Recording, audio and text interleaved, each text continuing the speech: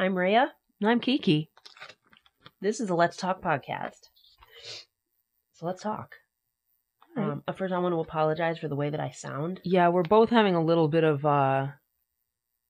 colds, I guess. Yeah, and we're getting over it, and you know how the last part is always your voice going away before it comes back. And I can't half hear myself, so I sound horrible, and there's nothing I can do about it, so hope that's not too annoying. I kind of sound like a dude. What, you were thinking of something? Oh, I'm always thinking. So today is going to be our monthly True Crime Corner. But before we get started with that, what has your week been like? Busy. Very busy. I am working retail, and I've always been the type that has seen in any type of retail I've been in where right after Christmas, everything just like full on lemmings off the side of a cliff just dies. Done. And I don't know if it's something to do with COVID or something like that, but seeing the, it's actually been like an influx of people coming in, and I'm like, wait a minute, this is my time to relax. Yeah. Why are you here? I feel that. But it's been very, very busy. At the time of recording, this is January? No. Yeah, well, right December. now we're in December. End of December. But we're pre-recording, and I think I'm a little too far away from the microphone, if we're being honest. Fine. We are still working this audio on problem. Our audio. Yeah. Don't know. It sounded pretty good when I've listened to it, but we've got some new we are trying out a bunch of different things, so bear with us. So I'm not even going to go into my week, because it's just been sickness. Like my whole week's been sickness, trying to work through sickness. So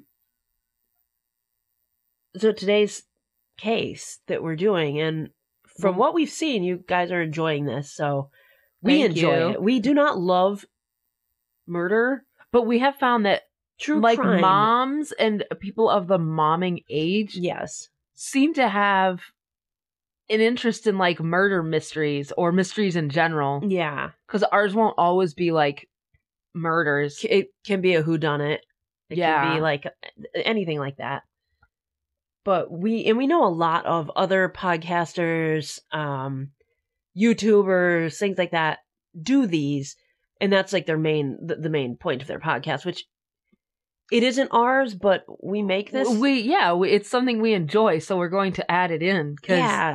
We're hoping that you out there are also ladies of the momming age or men of the momming age, and enjoy like a nice little mystery every once in a while, a nice little, and it's factual. A little change up. A lot of what we do is we're talking, and then we're like, oh, okay, click, here we go, start talking. And that's what our podcast is. It's kind of us, and even if nobody else really likes it, it's fun for us. It's a hobby. It's not like it's our full-time job. We have shitty full-time jobs that are what they are. But this is our outlet, and we like to do this, and we know the majority of our friend base is into this stuff, into the topics we talk about, into true crime. So today's episode, we were both supposed to do a little bit of research. You brought up the case. I'd never heard of it. Yeah. And do our little disclaimer. You didn't, but before I'm not even there yet, but oh, okay. You ended up getting sidetracked yesterday and never got a chance to do that. So I did my anal retentive note making. Yes, I got 5 pages does it of notes on like graph paper. Yeah, I'm not my typing skills. Well, no, but she's very detail oriented, and I'm about as detail oriented as you're good at like knowing the stuff in your head. where Yeah. I'm like constantly following. I find that I either know it or I don't know it. And that's the two I options usually have. don't know it, but I can read it back sometimes, and sometimes I'm like, what does that even mean? But anyway, sorry about that. We want to give a disclaimer. This is obviously about murder. If that's not your bag, don't hang around. And also a trigger warning for talk of suicide and eating disorders. So, anyway, this week's case is, and you brought it, you said Michelle Carter. I, for some reason, thought that was one of the actors on Dawson's Creek. I don't know. I think it's Michelle Williams. I never watched Dawson's Creek. Couldn't Well, stand it, but that's another story. So Michelle Carter, and I don't know, that I never heard that name. And so we'll preface this by being somewhat correct and actually calling this the Conrad Roy case. He was the victim. Yes. Michelle Carter being the perpetrator. Yes. So in July of 2014, in the working class seaside community of Fairhaven, Mass, which now that's not too far from us. It's in the general ballpark. Yeah, we're in the New England area. There lived a boy named Conrad Roy. I'm not a poet, and that probably isn't even appropriate. But anyway, Conrad was 18 years old. He suffered from depression. He had depression and anxiety, basically, and it seemed like he was good until his parents got divorced. And it hit him the hardest. He had two sisters in 2011. So he started he went to a psychiatrist. They sent him to therapy. He got diagnosed with anxiety and depression. And in 2012, he attempted suicide by taking a lot of Tylenol. And he had a friend that he kind of called up and said, hey, I did this. She contacted his mother and said, you need to go figure it out. He's done something. And they saved him. Basically, they intervened and stopped everything. And after that, he seemed to be doing better. But then one day he told his mom he wanted to go for a walk. They went for a walk. He kind of seemed like he wanted to just hang out with the ladies, his sisters and his mom. And then later that night, he said he's going to his friend Ariana's house, which is the girl that had saved him from his previous attempt. So he left, and later his sister got a call, or a text rather, from this girl, Michelle Carter, and it said, oh, I don't know if you know who I am, but I'm your brother's girlfriend, and I don't know where do you know where he is, blah, blah, blah. I haven't heard from him. And the sister, not wanting to blow his cover because he was with a girl, but it was a girl that was his friend, not a girlfriend. Yeah. Said, oh, I think he's with his dad. And that was that. So, but later his parents, or his mom rather, was like, he isn't home. And she called the friend, and the friend said, no, he's not here. When that happened, she started to get a little worried because he wasn't where he said he was going to be. And he did have histories of the depression and the suicidal tendencies. So, eventually they call the authorities, and the family and the authorities both start looking for him. And they're not finding him, but they said, he drives black F-250. He said he was looking for places that he normally went. Yeah. And they couldn't find him in any of these places. So eventually a cop he saw a black F-250, started following it. Followed it into a Kmart parking lot. turns out that was not him, but in the Kmart parking lot was his truck with all the stickers and everything, like his parents had said. And cop goes over, see it, and he was deceased at the time. They found him, and this is the next day, July 13th, and they found him. They didn't know exactly, what had happened. There was no like wounds or anything. So then they found in the back seat was a gas-powered water pump, and he died by asphyxiation from carbon monoxide poisoning. Now, Massachusetts law states that anyone who's found under odd circumstance, that's a weird way to say it, that it must be investigated. They must do autopsy and look into what happened. Yeah. So, what they found was no drugs, no alcohol. That he had died at 8 p.m. the night before. You're my sister and I love you, but I'm also going to slap you. Okay. If you tell me to speak up one more time. I am trying and I cannot hear myself. Anyway, enter Michelle Carter.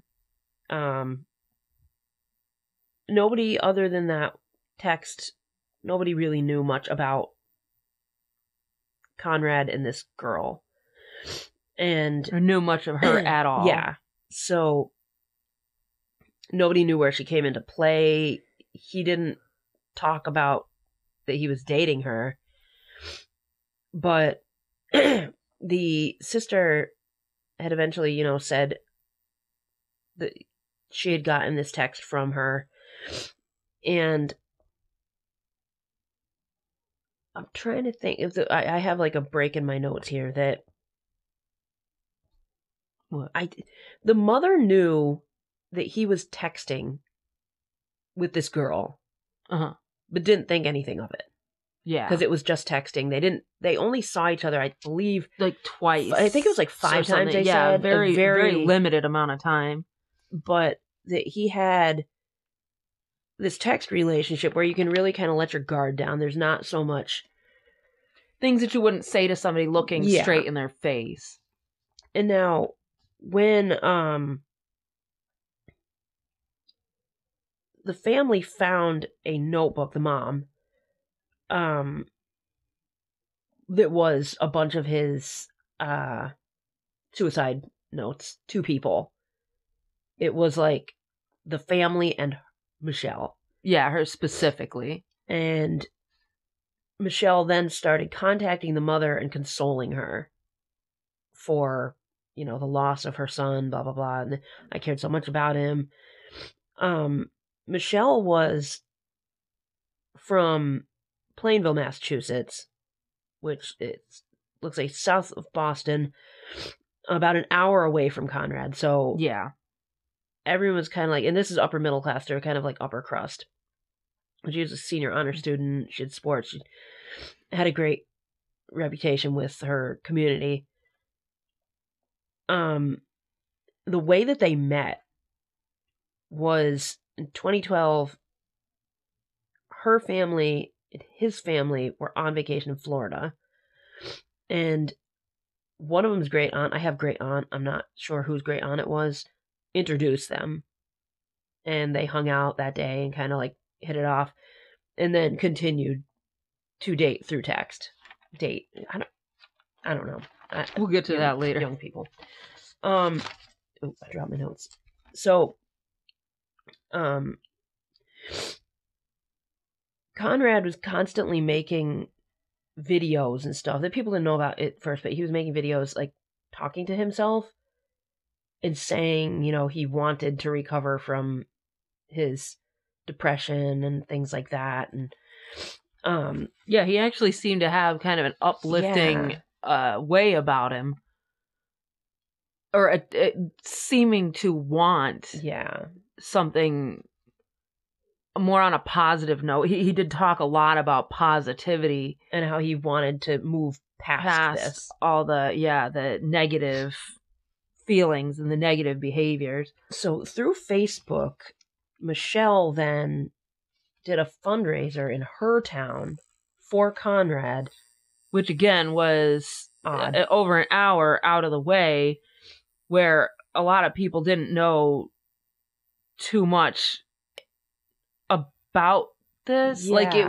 was available knowledge, but... And if you see the pictures, have you seen the pictures? Yes. She's smiling, she's having a good time, she's hugging her friends, she's got a big grin on her face. And there's more on this later, but she did this, you know, kind of got a lot of attention doing it. And the cops decided to come find out what's up. And they called the phone that messages have been coming from and things like that. Because it was not registered, but you know what I mean. Basically to her mom. Registered, yeah. And she answered, so they're like, okay, we're going to come down. They start talking to her, and they take her phone. And when they start looking into the phone, that's where things get hairy.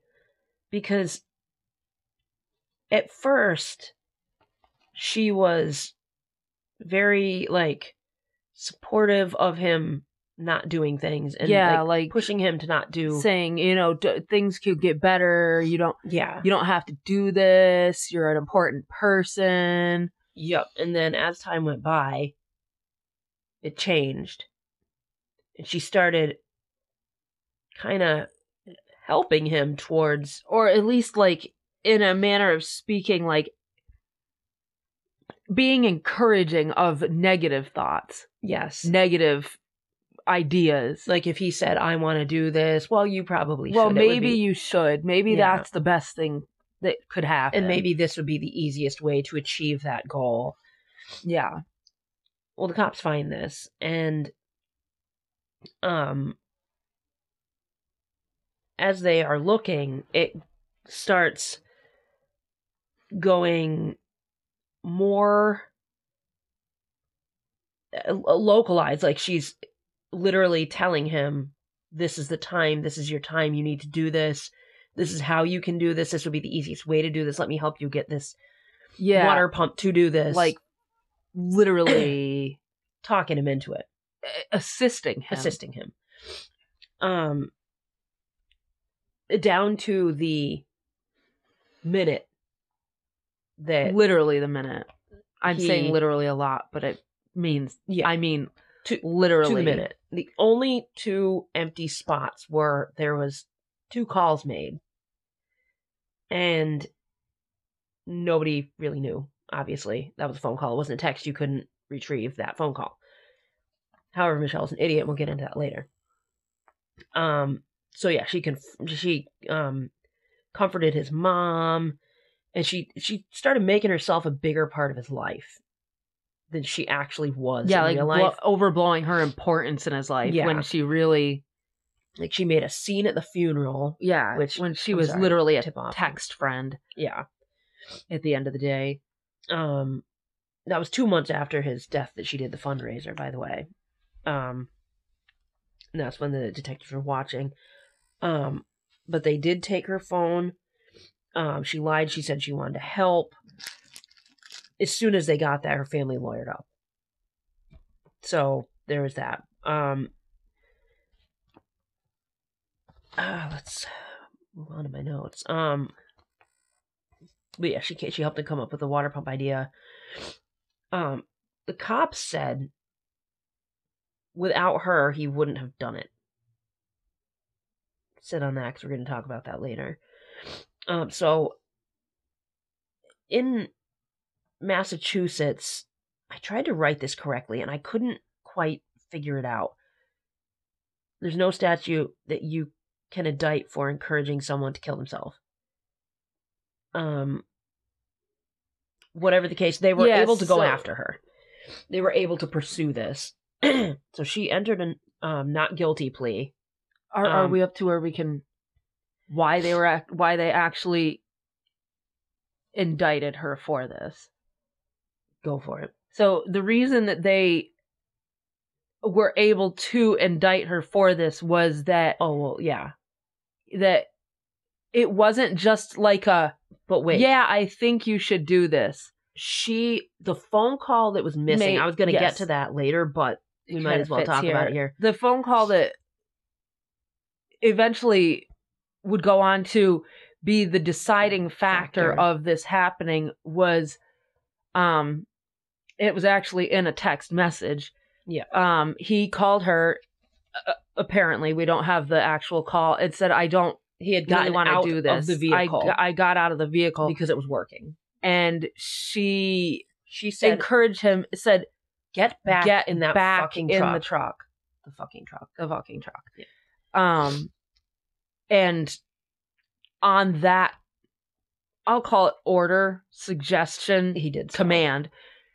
He did get back in the vehicle, and he was the cause of his death. So it wasn't that they weren't attempting to indict her on saying, I really think you should do it. It was the order to get back in the truck after he had gotten out, the encouragement. And after she knew that it was working. Yeah. So, did you see the picture of her face that she made during her plea?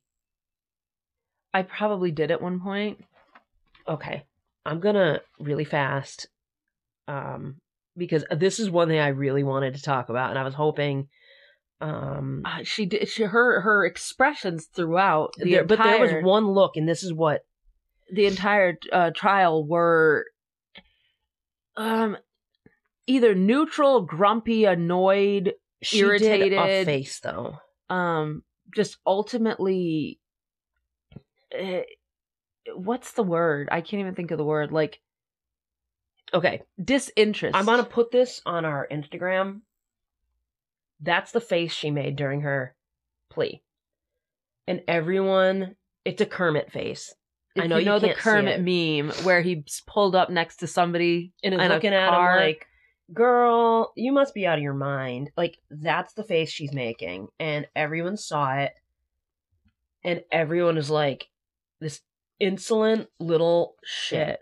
Which I honestly think that's probably the most expressive she was throughout the entirety of the trial. So when she filed the not guilty plea, her trial began on June 5th, 2017, involuntary manslaughter. Michelle chose to waive her right to a jury. She just wanted a judge because the jury can like take into account emotional this and that. Yeah. Where a judge is just factual based. What everything came down to, and I wrote a bunch of things like about her trial, which apparently she was needy and craved attention from everyone. She had like a love for herself above everybody else.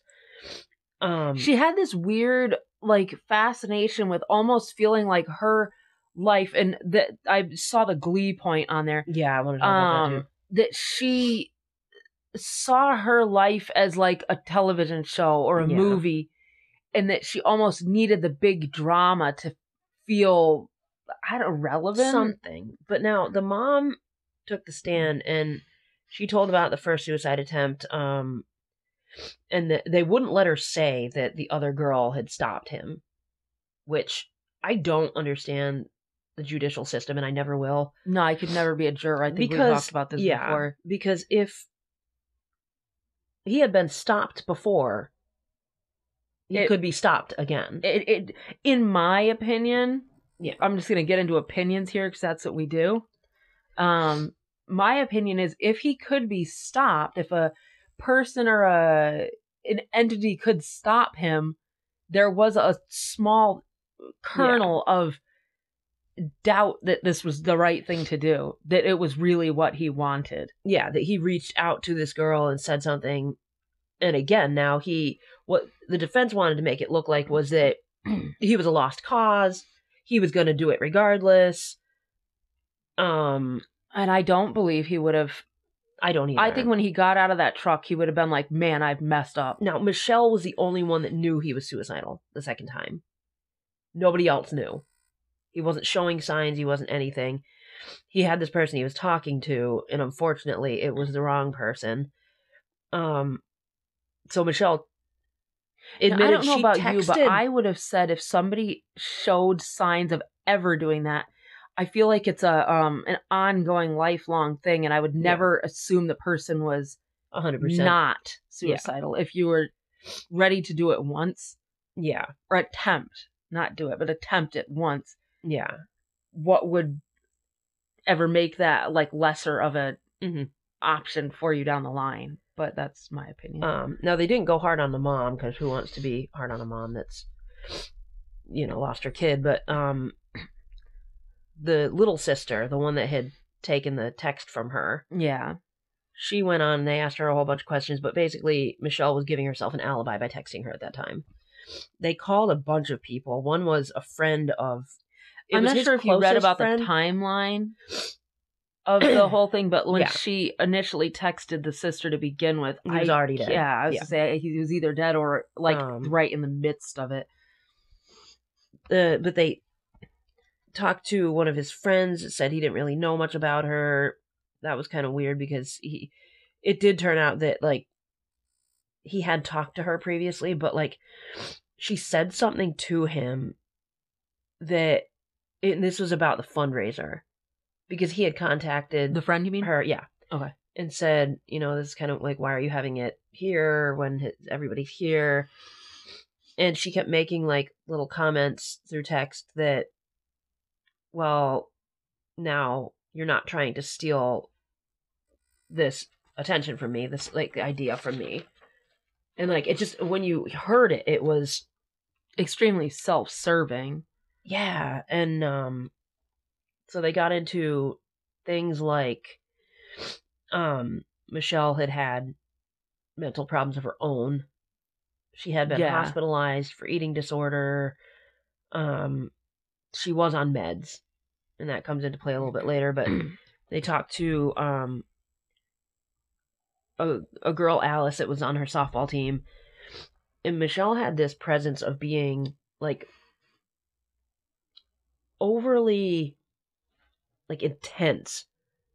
Like she was so intense that people couldn't really deal with her, and she would get real clingy. So this girl's mom finally was like, no, you're not being friends anymore. You're and I think we can all say that we've had a friend like that our mother was almost like, I don't really like, they would call it the bad influence. Yeah. Like, I don't really like you hanging around with this kid. I don't feel like this kid is doing you any good. And then there was this girl, Lexi, that they called. She was a school friend. But Michelle had started texting her out of nowhere.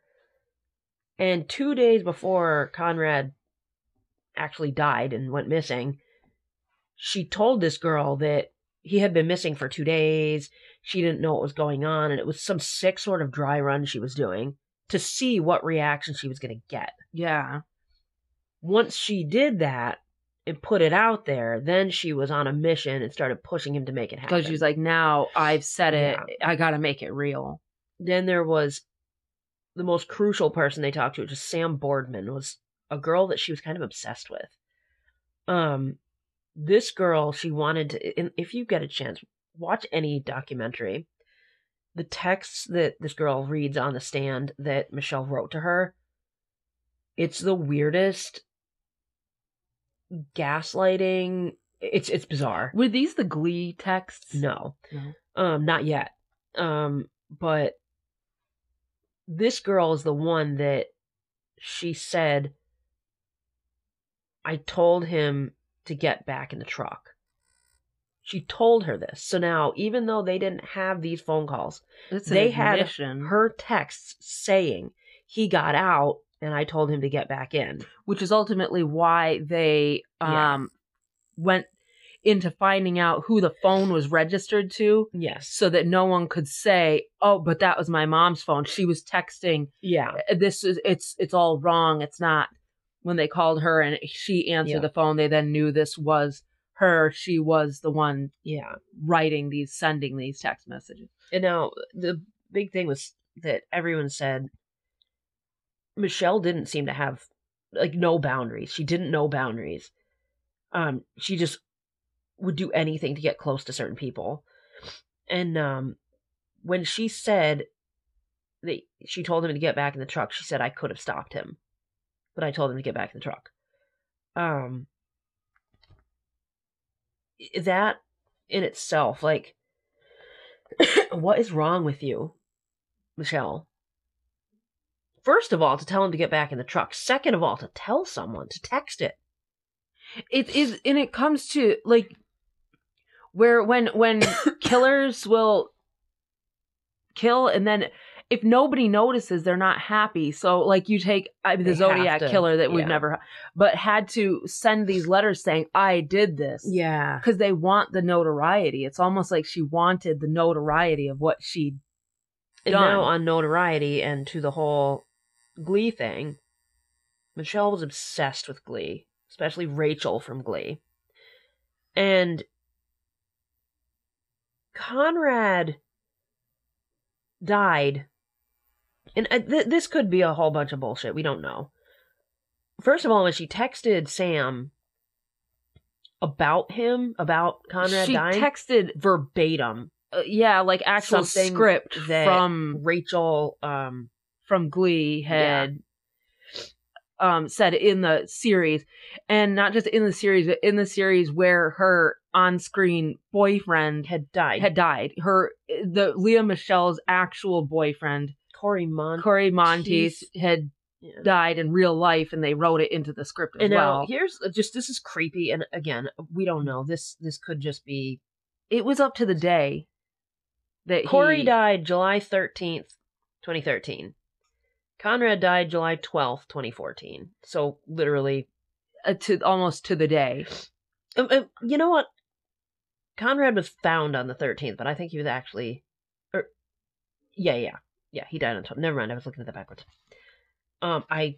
But still, and this isn't in stone, but it's just a circumstance that's very coincidental and fishy. To be. It's sus. Yeah, considering everything that happened there, it was just it lent itself to saying that this could be something, and to me, this could be really screwed up, and this kid is, in my opinion, deranged. So there was a police officer that was on the stand, and he told how Conrad had called a domestic on his dad, about, I think it was like a month or something earlier, and his dad punched him and got arrested but never charged, and he tried to, maybe this is what pushed him to want to kill himself. We, again, don't know.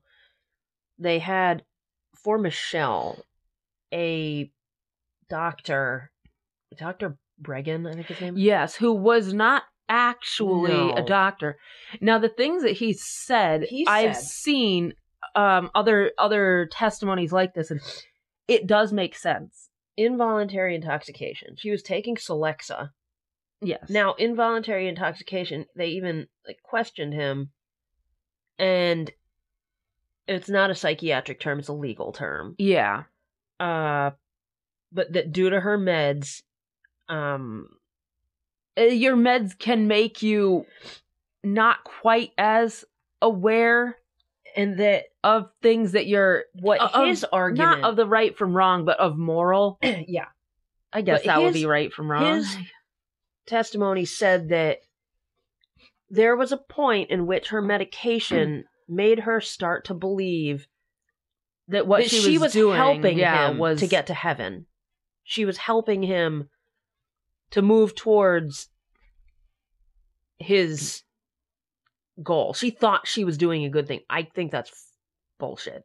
Yeah, I do. I think in some cases, like, for instance, if you were to say I don't really know drugs. I'm not a drug addict. Yeah. But if you took a certain drug and then said, no, I can definitely go to the store because Mom needs some hamburger and I'm going to get her that hamburger so she can make dinner. That I can understand. Yeah. That, what is the word? Unintentional, what was the word? The word we just involuntary. Used. Involuntary intoxication. Or like, for instance, when I had my C-section and I was on the medication and I'd taken it one last day and I found myself just nodding off on the couch. Yeah. Like, I wasn't intending to be like that, but I was. But her rationale at the end when she told him to get back in the car, it's too far above and beyond to say that was just assisting him with doing the right thing. And the prosecution did knock his testimony down. Oh yeah. There is no medical evidence of this particular thing. But like if you were, say, in a car accident going to get the meat for your mom, you were involuntary. I can't remember this involuntary damn word. intoxication. But yeah, she at that point she was making a complete, full, and rational decision. Yes. To tell him to, and I almost would say that the way sometimes I yell at you for saying swears too often, for adding in the fucking car, that it was almost like a over dramatic, where if you were just like melancholy, no, you should definitely do this, it's the best thing for you, I want you to be happy. Yeah, it was like, but if you're like, get in the fucking car, that seems more like a you are able to make a decision, empathetical or emotional plea to this person. I wouldn't say you were intoxicated at this point, because when you're intoxicated you're like, give me my keys, there's not very much. I don't you know that one very well. It's not that's me. It's not a very level-headed, even though I wouldn't call saying that to somebody level-headed, but she was saying it in a level-headed, texting it in a level-headed tone. Mm-hmm. So the verdict, the judge took 3 days. When he came back and, again, like, watched the footage, this little pissant is sitting there, and again, she has this, like, Cara Delevingne, yes, that's the... just this blank ass look on her face. She's sitting there bored. She almost looks like, oh, when can this be over? Exactly. Like, that's like exactly irritated with the whole situation. So, hush in the courtroom, but it was like roller coaster ride. The judge would be like, this, and she'd go, ah, and then he'd go, and this, and then she'd be, ah, yeah. So, when it finally gets down to it, she's guilty. She got 15 months. 12 out of the 15 months were served.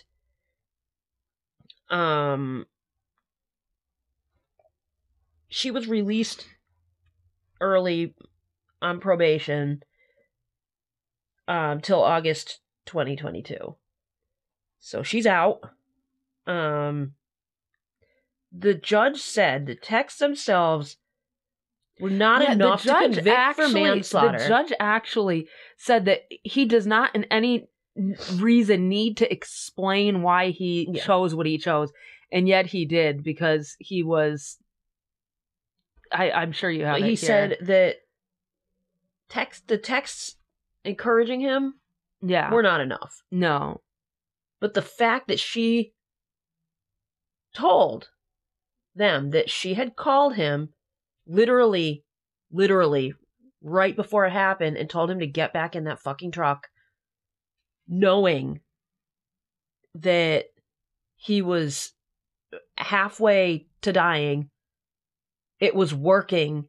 It's not like you were telling him just to get back in the truck and wait a while and think about it. Yeah. She told him to get in and finish the job. And that's where she got nabbed. Now, the mother family, people in his area, are trying to get Conrad's law established in Massachusetts, which it has something to do with that.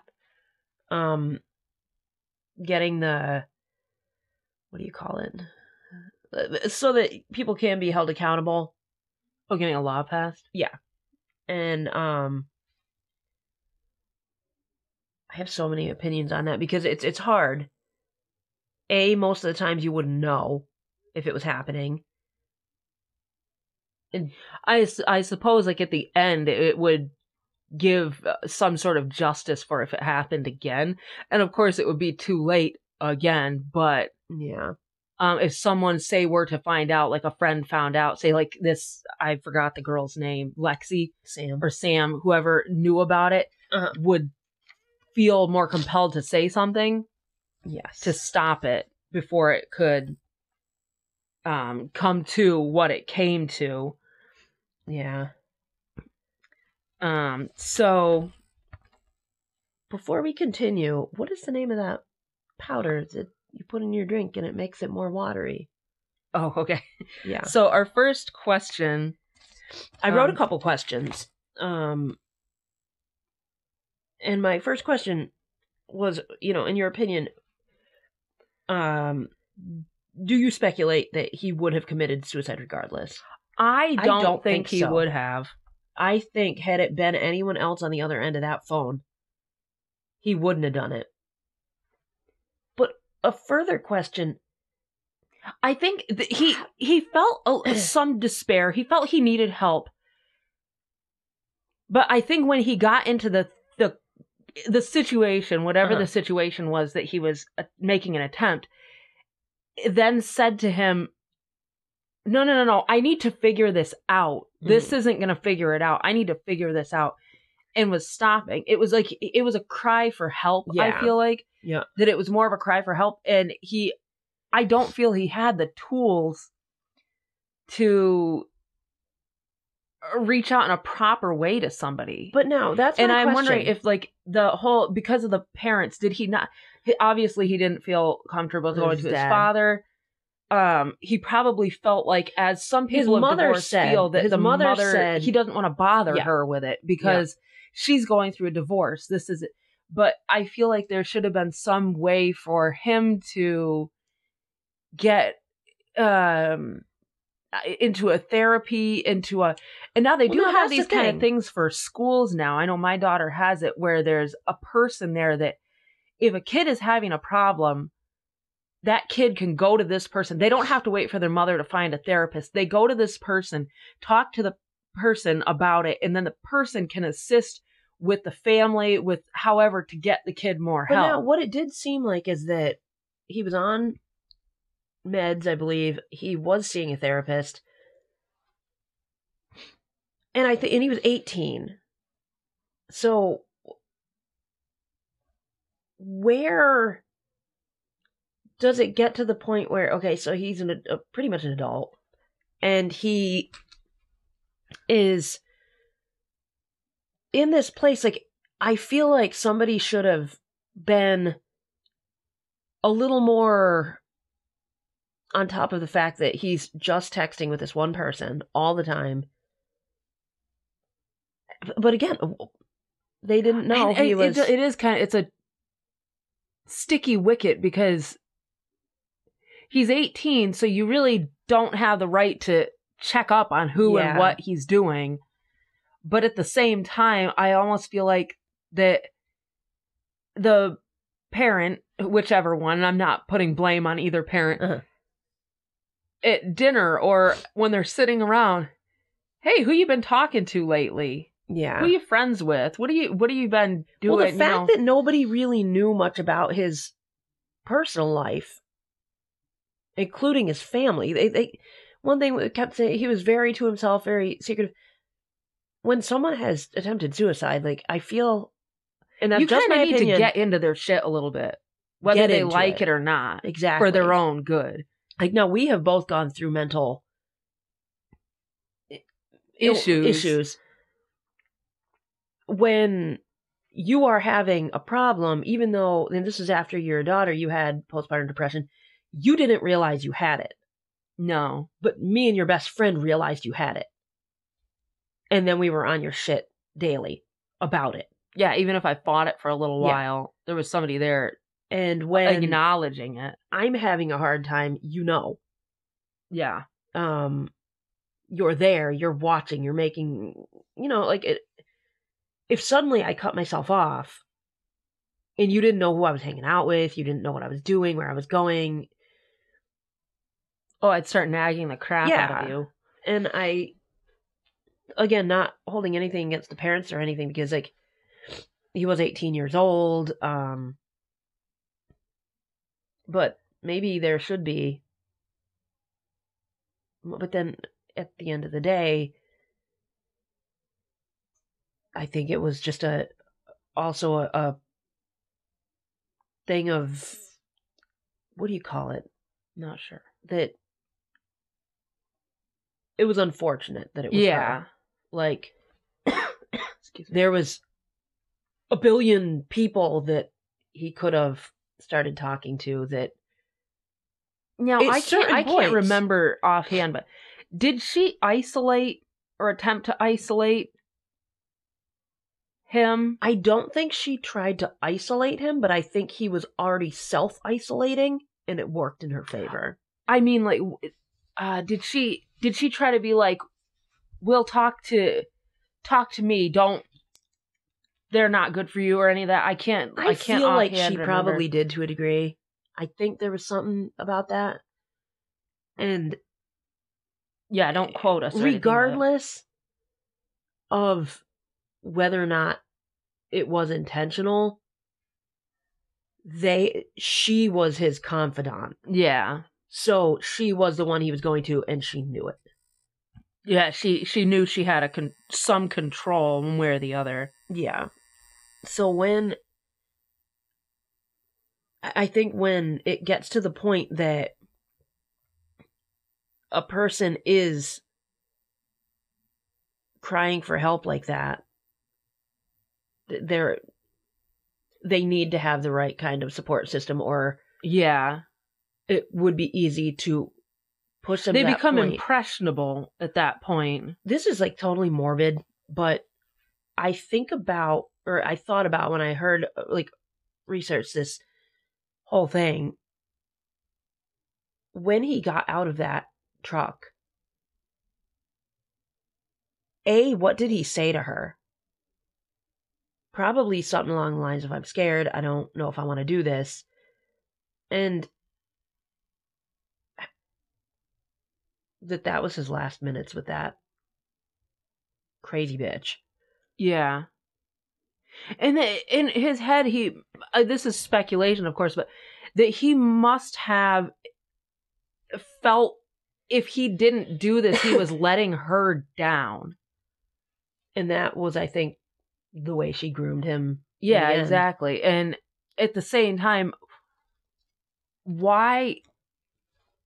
I don't know. I don't even know how to voice it. But why would you feel that way? And why would the other party feel it okay to make you feel like you owed them anything, especially your life? And the thing that throws me, and we're old school. Yeah. That you were literally met several times, probably never made out, never slept with this person, texted back and forth that this person was that important in your life. Someone that you didn't even see on a regular basis. I have a friend who I text all the time, and it's usually jovial, memes, pictures of animals, stuff like that. I don't think either one of us would feel like if we said, "Oh, you should go kill yourself," that you know what that I almost think, though? I almost think when it comes to a text messaging relationship or just by phone or whatever, I almost feel like somebody that is in a compromised mental state could almost start to see that as the little voice in their head. The way I see it is like your mind palace. So you don't really have this person, but in your head, you probably got like this whole story of your whole life together. Yeah. That you kind of throw out of proportion, that you would say, "Oh, me and my friend talked about, me and my friend did this, me and my friend did that." Yeah. Where it's almost like a, not delusional, but like a delusion idea. Yeah. where you see something more out of this person than actually is there. Because you only see what they want you to see. You don't see their other behavior, like the way so if you guys are having like a one-on-one conversation of, oh, you mean the world to me, you are my everything, you are so precious, in your head you're probably picturing some like Bogart situation where you're holding your love in the black and white film, and what do you think, as far as that there was a change in her, and that through these thousands of text messages, she went from compassionate and helpful to diabolical almost? Knowing the rest of like the stories from the other people and the other girls, it makes me feel like it was a 100% pure grooming experience, where it was gain the trust, gain the trust, gain the trust. Now you've gone through the divorce, your parents divorcing. I'm here for you. I'm comforting for you. I'm here for your benefit, for your friendship, for your outlet. And then I'm sure she started seeing where his trust started and ended with her. And like I said, grooming, where she then was able to little by little go from, you're too good for this, you're important to this world, to, well, let's see how far I can push it. Like, when you boop your pet on the nose, and you keep booping, and there's eventually going to be that one boop that's going to make the dog want to bite your finger off. Yeah. And you do that one last boop. Yep. Or when you're a little kid and you're next to your friend and you keep touching the kid, and the kid's finally like, stop touching me! Now, do you think she was a deep down killer, or do you think she just used that because she realized that could get her the attention she wanted? I wouldn't say she was a killer. I would say she was a manipulator. She liked seeing that her action created a reaction. I sit here today and I think, now she walked out of the court, or out of the jail rather, looking like Andy Warhol. I don't know what's going on. I'm not trying to be judgmental of her looks. Everyone can look the way they want. I don't like her face. But anyway, she definitely has that little Manson look there. Yeah. The dead eyes. But she is living every day knowing that she didn't hold a gun to his head, but she was the gun. Again, Manson. I mean, obviously it's not nearly to the same caliber that he was, but that mind manipulation. But he went to his grave saying, I did not kill those people. And he didn't. He did not put a gun to those. I'm sure there was like the whole Shorty issue that he actually killed. But it's almost like if you have that particular type of personality, you can say, I didn't kill him. I can sleep at night because I did not kill him. He got back in that truck. But I would never be able to live with that even thread of this suggestion. Is a thing that has to do with like my mental issues, but I feel like that is the worst kind of disgrace, because they will never have justice, because there will not be justice. Even if she was put to death, which obviously they would not do, because in her opinion, in her mind, in her everyday life, she had nothing to do with it. It was him. And that isn't the truth. No. But I don't think so either. And I think that, especially her comforting the mother and things like that. Like, where were you? Sick. You were there to tell the mom, oh, you poor thing, you lost your, and he meant so much to both of us. Where were you with his mom's phone number? Hey, he's in a truck trying to do something immediately. Yeah, something's wrong. And again, because of what she said, when she told him to get back, she knew what was happening. Yes. And I believe they did talk about how, had she called the cops immediately, it could have been prevented. Yes. he would have been found before it happened. I wonder today, like, if... But she was he sending had those called her. nonsensical text messages to other people. If he had called her and she didn't answer, would he have been like, this is stupid, turned off the thing, didn't get back in the truck, called somebody for help? Yeah, said, fuck you guys, I'm going home. Yeah. And that's the bottom line of it, is she took someone who was in a fragile mental state and pushed him over the edge. You basically talked him off the ledge, but in the wrong direction. So do you think the dead expression that she had throughout, do you think that was natural, or do you think that was like a strategy to not show expression? I think because it didn't even seem neutral, it seemed irritated. Yeah, I agree. Like,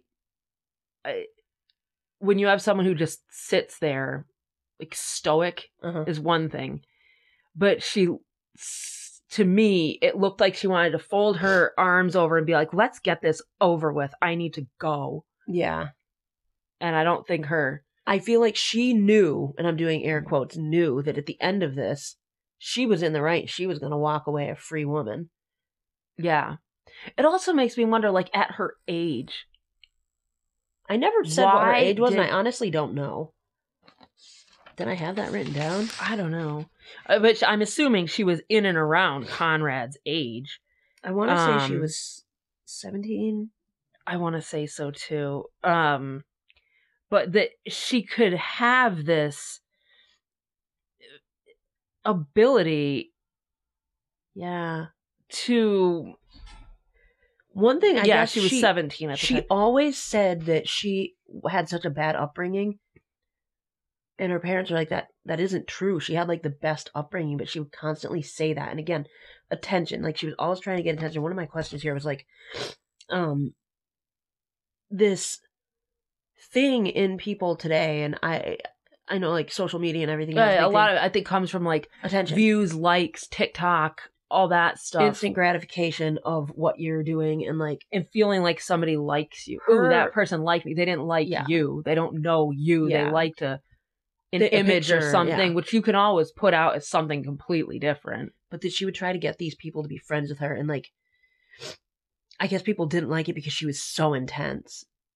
And I'm assuming like stage 5 clinger to everybody. Yeah. And I want to say, have I ever known anybody like that? I usually try to keep massive arm's length on people like that. I have known people like that, and I am a yes man, so like many times I wouldn't push them away. Many situations I was in where it's awkward, where you're almost trying to hide, like, just to get away from them. Yes. And thankfully, I mean, when we were in school, their cell phones and all that stuff wasn't huge. So the constant texting, and I guess like text stalking is a thing now. I don't know. It just... I would like to say that I'm glad we are not young in this era. Yes. Some of the stuff today scares the daylights out of me. And I don't have a kid, you do. And it scares shit out of me for you and her. Yeah. I do not like, and I'm generalizing here with young people, the way that manipulation is so ingrained, like, through everything. But you're manipulating the way your pictures look. You're manipulating the way that you are. I did not know what gaslighting meant. Again, I'm old. I didn't know what it meant. I had to look it up, and I actually looked it up yesterday because I saw it come up in this case a lot. Yeah. And the fact that you do hear that word so often nowadays. And when I found out what it meant,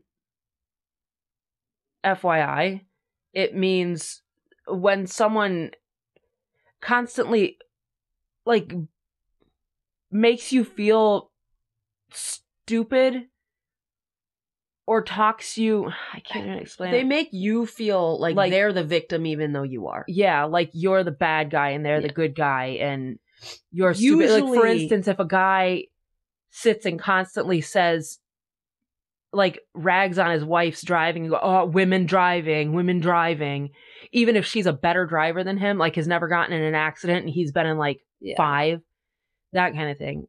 And the fact that that's something people can do nowadays. Well, no, I have to, when we were younger, there was gaslighting to a degree.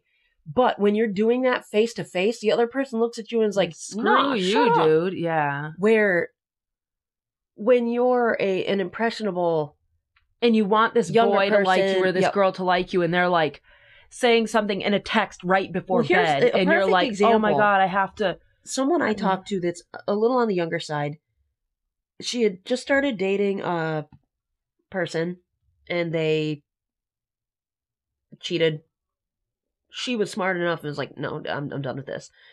And she sent me a text thread and she was like done with it. But like, it was actual, like, it was actual gaslighting. He started out by saying, oh, well, I'm just such a horrible person. And then she was like, you wasted my time. And then he's like, well, you know, I need to kill myself, blah, blah, blah. And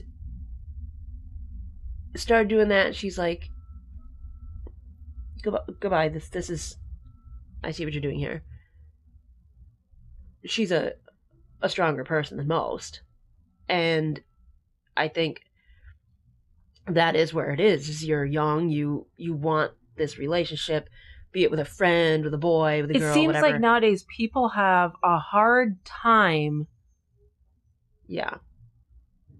with the possibility of not being liked. Yeah. When in my opinion, if you don't like me, I have no use for you. When I was younger, I wanted to be liked, but I also understood and could internalize. Internalize. I couldn't think of the word. The fact that, but it's not going to happen with everybody. I remember an episode of the show Recess. Recently found out that the voice actor for Mikey died. Made me really sad. But was his name TJ? The red baseball cap kid. I can't remember anymore. Well, anyways, he wanted this one kid to like him, and he went through the whole thing trying to get the kid to like him, and in the last scene, the kid was like, I just don't like you. Yeah. Nothing against you. I just don't like you. And it's like people can't handle that. No. This need to be liked, to be noticed, to be praised, to be... It just doesn't make any sense to me. It doesn't. I'm not going to waste my time trying to make someone like me that doesn't have any interests that I have, that doesn't have anything to do with me. And life is hard enough without having to live every day forcing this person to like you. It's one of those, I got my own shit, deal with yours. Yeah. I'm not going to sit there and be like, oh, you like macrame? I'm going to start doing macrame. I hate macrame, but I'm going to do it because you like it. Yeah. No. It's not worth it in the end. No, and people's differences is what makes them interesting. So no, if everybody had liked Michelle, I still don't think that would have been enough for her. I think she's a narcissist. She's a narcissist, and she was just addicted to attention. Yeah. She wanted to live in a movie.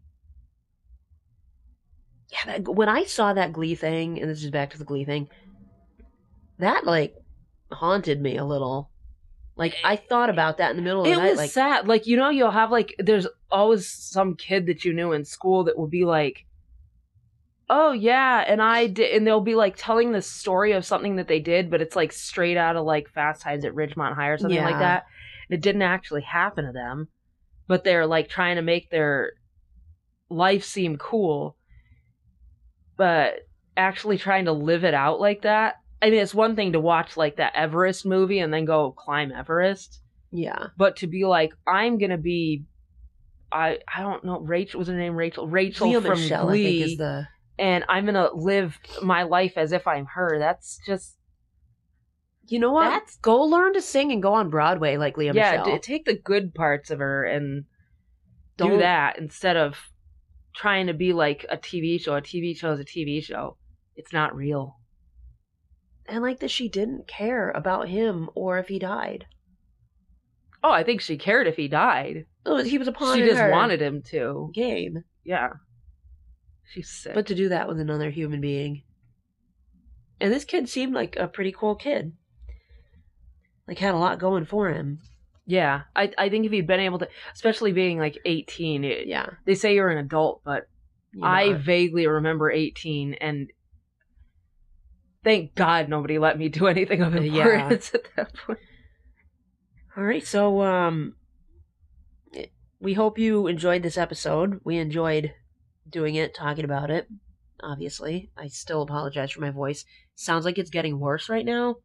I don't know. It's probably from yickety yakking. Yeah. We might record another episode, so you have to listen to it again. We have an Instagram. We are desperate. You aren't helping me much, but I am desperately trying to make it decent. Like, I'd like to do a theme, but I'm not good at themes. Check it out anyway and talk to us on there. DM us. We also have an email. Oh, wait, our Instagram. We didn't even give that. The Let's Talk Podcast RK. We said if we got enough listeners, we'd post our faces.